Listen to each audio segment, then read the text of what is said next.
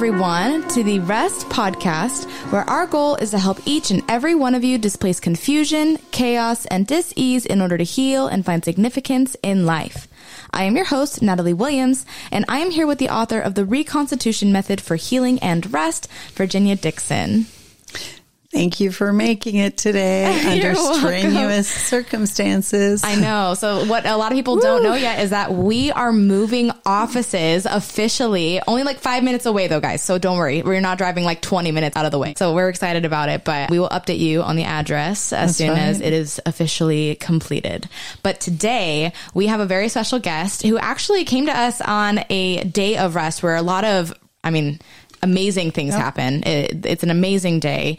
But Steve Kogan, he has a master's in education and epidemiology and is a teacher of biology and, of course, husband to Angela Goldstein, who was on the podcast a few episodes ago. Dr. Goldstein. Yes. Yes. Hello. How are you? Doing well. Thank you so much for joining us. I can't tell you how unusual today is.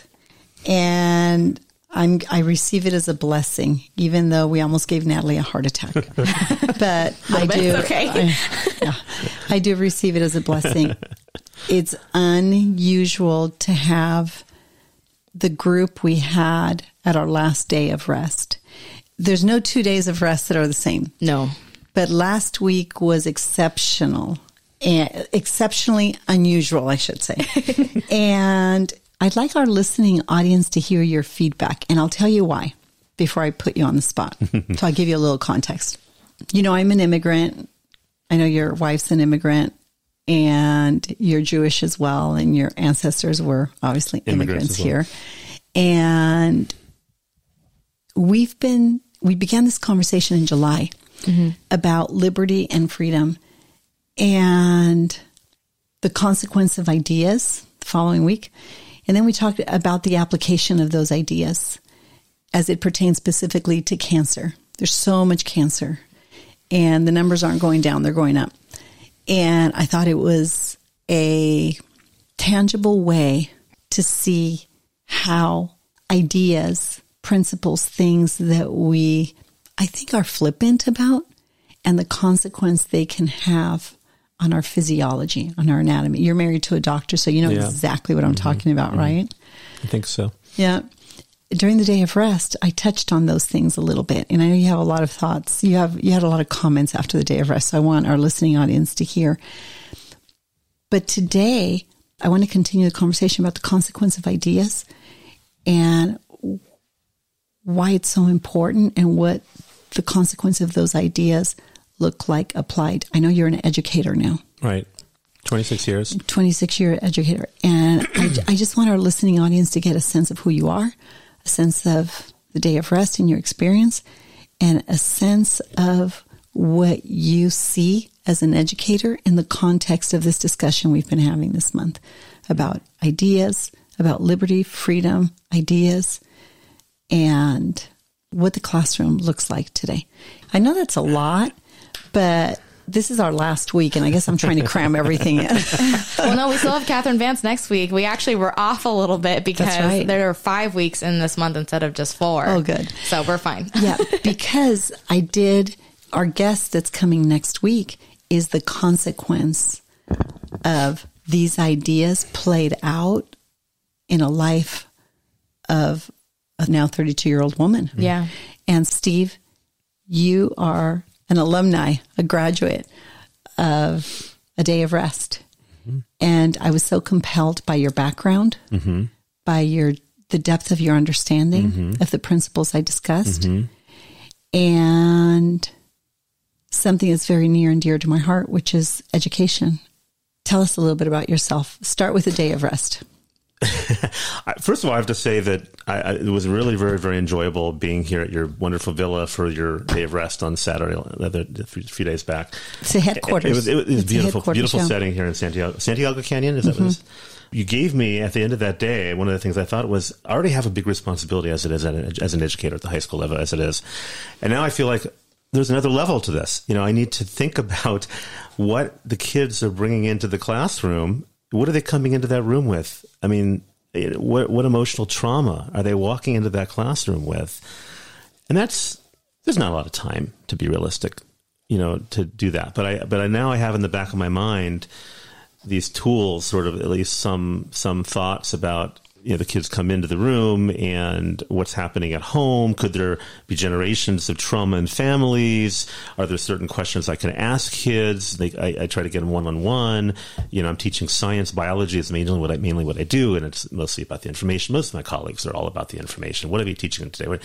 I actually really want to get to know the kids and really get to understand them and to establish that rapport, because I think you can teach anything. It's really more about the rapport you have with the kids. Well, you want to transform through education, not just teach them, right? Yeah, education has a lot more to it than just the subject of what you're teaching. That's right. It is transformative in that sense, because you have to know what they're walking in that room with. What are they bringing in with them? And it's so many things. I have so many stories. Right. In the context of what you heard on Saturday, which is really foundations, right? An overview. What seed of an idea, because we talk about many ideas during the course of a day of rest. Yeah. We build on ideas. Right. Which was the seed of what idea that you walked away with and you thought, wow, that's really compelling? Was it the spheres of influence, the structures of authority, the anatomy of dissent, the lies that derail our lives? It was really the lie piece. When you brought that up, I said, wow, you can see how in a family there are certain lies that get protected. And passed on, right? And then when those lies get protected, the next generation has been raised to protect that lie in a sense, until those children get old enough or evolved enough or grow enough emotionally, establish that emotional intelligence to know that there's something wrong here. I can feel there's a lie in the family, and it's being protected by a passive father and a controlling mother who's really instigating it. That was powerful to me to hear that, because it makes perfect sense. I've been thinking that all my life. I never fit in with my family. I felt like I don't get these people. I love what you said. What you said is really compelling, because the anatomy of those lies really, the constitution of those lies that continue to perpetuate, right, generationally, I have found become the anatomy of disease. And you have a story. When I made that connection, you said, Virginia, wow, I just realized. Tell us about your dad and you and what you deal with. You made the connection immediately. Yeah. On the surface, I have good people who raised me. They meant well. They took us on vacations. I was taken care of. They were educators. We had a good home, but there was something missing for me. They were not emotionally available people, both my parents.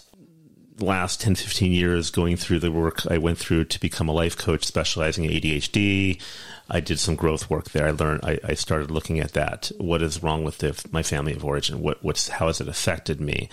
And it really has manifested in for me, my inability to maintain certain boundaries between my married family and my personal family. My Angela Goldstein, you've talked to her before. She's a doctor. She's my wife. She's an amazing woman, and she's helped me really see that I was not realizing I was still under the control dynamics of my family of origin, that I was really, really doing all kinds of things to protect the feelings of my parents. I was protecting them, mostly my mother, to the detriment of my marriage. It was affecting our marriage, the balance of things. I wasn't defending my wife. I wasn't out there, maintaining boundaries that we established as a married couple, as a family. Yeah, and the boundaries for you. I always remind people, hey, the boundaries for you, not another person. You can't control them. But it was the anatomy of some ailments you'd experienced and how you connected it to a family system with dad. Oh, when that light went off for you, it was captivating. I thought, There you go. Well, yeah. So what you're talking about is I brought up at your rest retreat. I'm an amputee. As a child, I had a bone tumor, osteoblastoma, osteomyelitis in my right leg, my femur. It was normal before I was 7. Then all of a sudden I had this disease that came out of nowhere. And Kaiser misdiagnosed me and then didn't go to 2nd grade. It was at home, either in the hospital or at home for a whole year. It was pretty traumatic for a child to go through that. I survived it.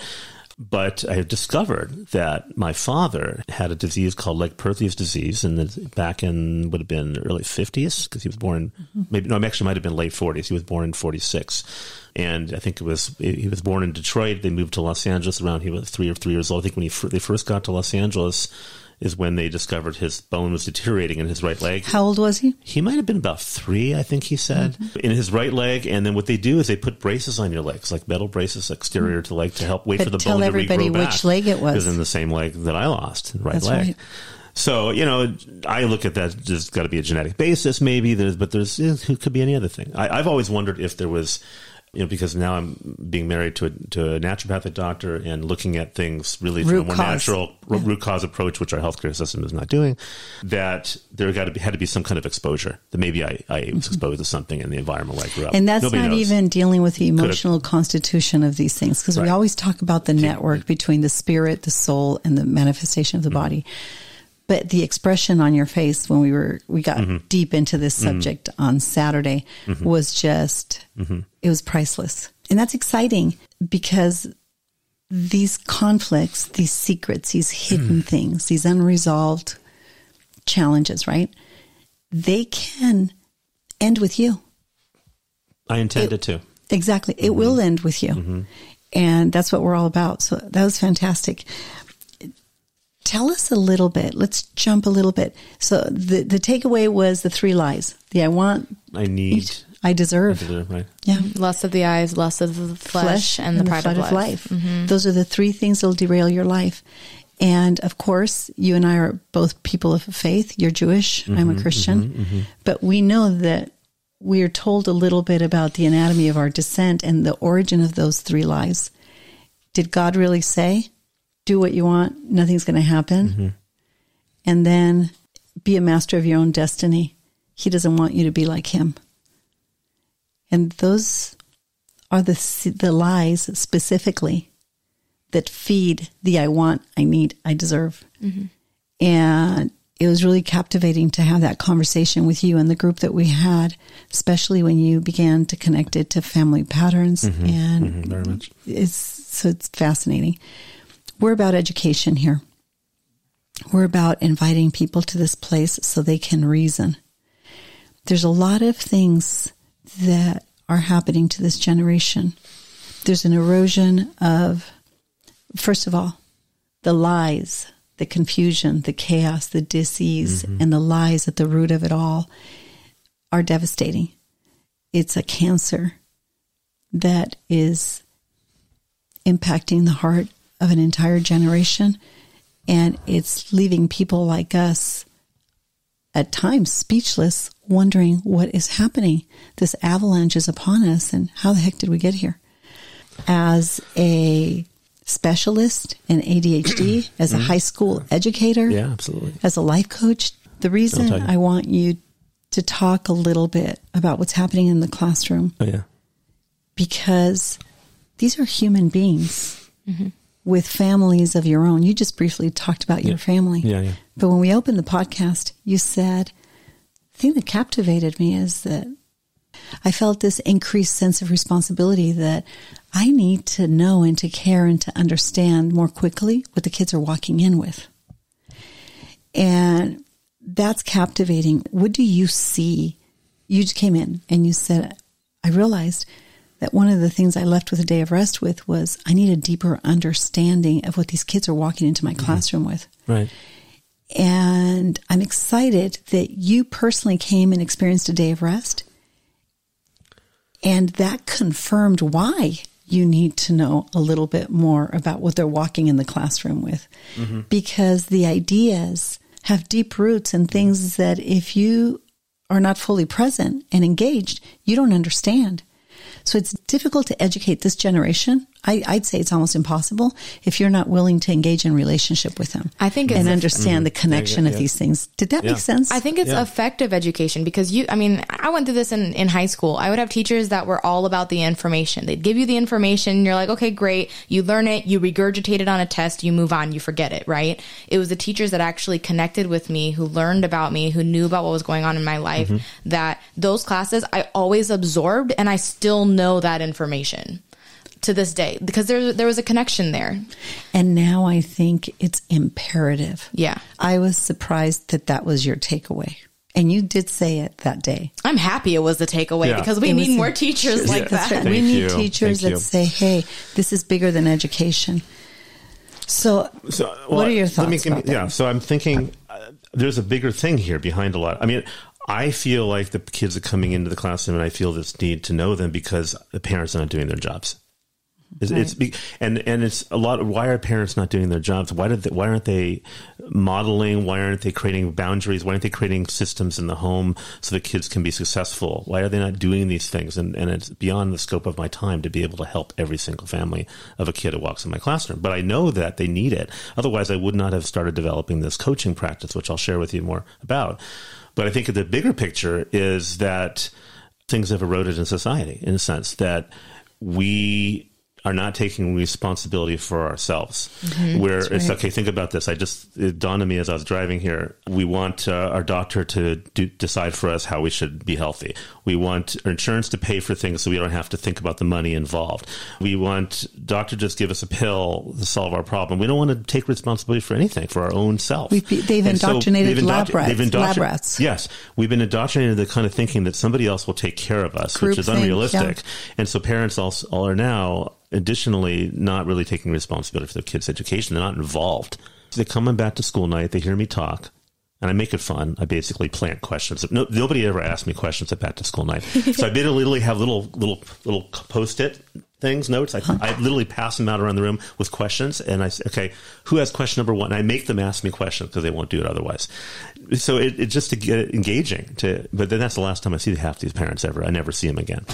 But I figured out that because of where we are at in society, because the parents never really developed this secure attachment with their kids, they never developed it. They're working all the time, in Orange County. That's all they're doing. They're not home. They're not there.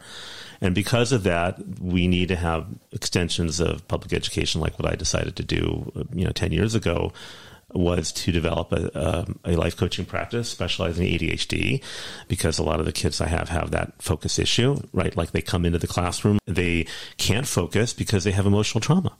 Or that's a big one. I think that's probably the biggest one. The biggest trigger of why they are afraid to be at school, or they come into the classroom not thinking they can learn, because it's a cycle. They have this fear. It's triggered by a variety of different things, dynamics at home, language parents use about their ability to be successful, emotional trauma not resolved in the family, whatever it might be. But they come in with that fear, and that leads to like a whole vicious cycle of them having a narrow, fixed mindset about what they're capable of doing in that classroom. And the anatomy of fear, we talk about this quite a bit, is a violation of conscience. Somewhere, somehow, something. A violation of conscience that leads people to cover, hide, and blame. And that is the anatomy of fear. It's an enormous amount of anxiety because there's pain and anger behind fear. Right. And I think all that leads to escape. Like you said, hide was a feature of your model. And so then there's a fear. There was another book I read. He called it FACE, F-A-S-E. I forgot the author. But fear leads to this, and then leads to escape. And then the kid escapes, and they stop coming to school because they're afraid of being in the classroom. And connecting with people, with themselves, with each other, and with institutions. You're right. It's so funny. You're talking about diagnosis. I always say, right, a word nobody likes to use, but it's sin. And sin is when we violate our own conscience and there's a conflict within ourselves, whether it's yours or of your child, or it's been passed on to them. Right. The treatment is turn, a complete intentional desire and intention to completely turn the other way. A 180. Repentance, right? And the cure is freedom. But to have freedom, you need to understand the function of liberty, which is to not violate your own conscience. So the whole conventional model of diagnose, treatment, and cure, I frankly think it's time to expand our observations beyond the diagnosis, the treatment, and the cure. And our vocabulary. And our vocabulary. That's right. So listening to you speak makes me think, oh, wait, I've been saying it for so many years. I don't say it anymore. I don't think anybody cares. But it is. I think we need to look beyond the diagnosis, the treatment, and the cure, because above all else, guard your heart. Out of the heart flow all the issues of life. And I've yet to find breakdowns in systems where there isn't a broken heart and a shattered soul, whether from conflicts of commission or omission or things that have been passed down to us. But what you're suggesting is we can't look at diagnosis in the traditional way that medicine is pigeonized. We can only look at one disease has one cure, has one, and that's how I'm reading a book about that. We were so conditioned to think that one problem has one cure. But no, there's a multitude of factors that contribute. Emotional is one very big piece of it. That's right. And we need to speak freely about these things, because I think healing is going to come from everybody rolling up their sleeves and engaging in the conversation. I got to add your elements into this too now. Now I've got a whole nother level. I've got to look at this. When I get parents, I didn't tell you about my coaching practice. I'll tell you briefly. What I do is I have parents contact me, typically if they hear about my work, and they say, okay, I have a son who has ADHD. Can you fix him? That's ultimately usually it's mom calling me. But ultimately, I say it's not going to just be me fixing them. They have to be wanting to do, they have to want to do some work. They have to want to be coached. Can't twist their arm. And it's not just for the kid. It's a parent. The parent has to be part of the equation. This involves working with the whole family. So I say, look, there is usually some trigger that gets the child's brain off balance, either overstimulated or they're understimulated. They're overstimulated, they're bouncing off the walls, they can't regulate their thinking. If they're understimulated, they're not motivated in the classroom. They need the motivation. So there's two extremes here that I'm looking at, strategies for each one. Mm-hmm. And then, then teachers and parents often understand this problem, ADHD, because they see their kid, my kid is misbehaving at school. The teachers say, the kid is a discipline problem. They're not a discipline problem. They're something triggered them either before they got to school and that caused them to behave the way they did. The behavior is a response to their brain being out of balance. So now they need strategies to get their brain back in balance. That's my model. That's the model I came up with. I love that. So working with the parents, here's what the parents need to know, if those of you listening, is very, very wise. One of the most successful pieces I've developed is coming up with basically a written contract, in a sense, that states what are the overarching goals that the child and the parents can agree on in the home. What are some of the action steps that we're going to put on paper that will help achieve those goals for academic or other things that they need to do. And then what are the rewards associated with those action steps? What are some consequences if we're not meeting our action steps? And then everybody signs the agreement. So it's a written contract, and it makes it less personal. Yeah. It makes it an agreement. And you find that's been very successful. Yes. Mm-hmm. Well, when you brought up the whole brain balance issue, that's very near and dear to my heart. My background is in neuroscience. I graduated from UCI. Mm-hmm. And I wanted to say, you did too? I went to UCI as well. Oh, that's awesome. Biology. Yeah. That's great. We were very close. I was in neuroscience. Yeah. On my contract, I actually have a part of it that says, what are the brain balancing strategies you're going to employ? I saw that's separate from the steps. And I have one word for brain balancing strategies, Saraset Technologies. I've heard about it. Did you hear about it? I've heard about it. My wife told me about it. It is unbelievable. I invested in the franchise, and I've been involved with Brain State Technology. Originally, it was Brain State Technologies for almost maybe 10 years now. Yeah, it's been probably about 10 years. Yeah. And we opened one of the first franchises here in Southern California, and it is phenomenal. Angela went through the program. Yeah. But that's a good resource that people can use. Absolutely. And I think there's 50 franchises nationally. It's transformational, but I really respect the fact that you don't reach for a psychiatrist. No. And that you don't reach for medication, because that isn't the root cause. That isn't going to solve the problem. It might alleviate the symptoms, but it's not going to solve the problems. So the relational, emotional, and even spiritual, we talked about that a little bit, connection that you make. I know you have limitations with that a little bit, the spiritual component in schools, but still the relational component is significant to facilitate healing. So that's fantastic. We have to have you back. I'm glad I have the time. In the summertime, I'm a little more open on time. Teaching starts on August 17th, but I'm glad I could be here now, and we'll do it in the future again. Absolutely. I like that. This podcast is about giving people hope so they can experience freedom. And we're about the truth. So before we discuss topics, we try to do our due diligence and make sure that the things we're discussing have merit. Mm-hmm. As an epidemiologist and a biologist, for you to finish this podcast with something that's near and dear to your heart about how did we get here? Sure. You walked in with a book from Robert F. Kennedy Jr., a Democrat. It's a New York bestseller. Yes. And it's about the global war on democracy and public health. Mm-hmm.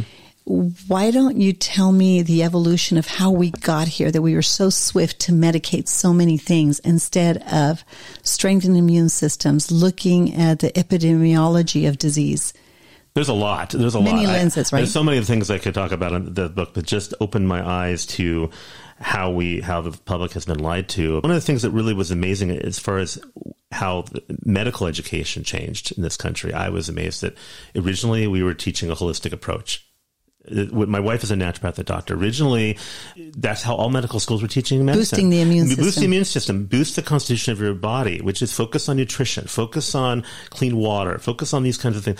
And then wellness. It shifted to focusing on, once they published in 1910, Rockefeller Foundation funded this report of medical schools, and they said, what's the state of all the medical schools? And they looked at how they were teaching, and they decided, because of Robert Koch and Louis Pasteur, all these people that were coming up with the model that one germ is what's causing one disease, when that caught on, all the medical schools shifted over to treating disease with one cause, and the cause was solve it with one drug. Or one bacteria causes a problem. Let's find a way to kill that bacteria. Once we shifted to that, the whole medical system shifted that forward, and Big Pharma took off. Yeah, and we might add that they funded the medical schools and they funded the evolution of Big Pharma. Mm-hmm. Yeah, so there's a lot. So it's the economy of health, right, that we'll probably discuss. But you're an expert. This is like your line of expertise, so we need to have you back. Yeah. Especially because we're told that there's all kinds of epidemics that are forthcoming. So we want to talk about wellness, root cause, and healing. Mm-hmm. Mm-hmm. Yeah. Before we close, I do want to ask you, where can our audience find you if they do want to look into your coaching program? My wife and I share a website. She's a naturopathic doctor. I do my life coaching work. Go to ndnaturalpath.com and you'll find more information about our practice, and my coaching work is all explained on there.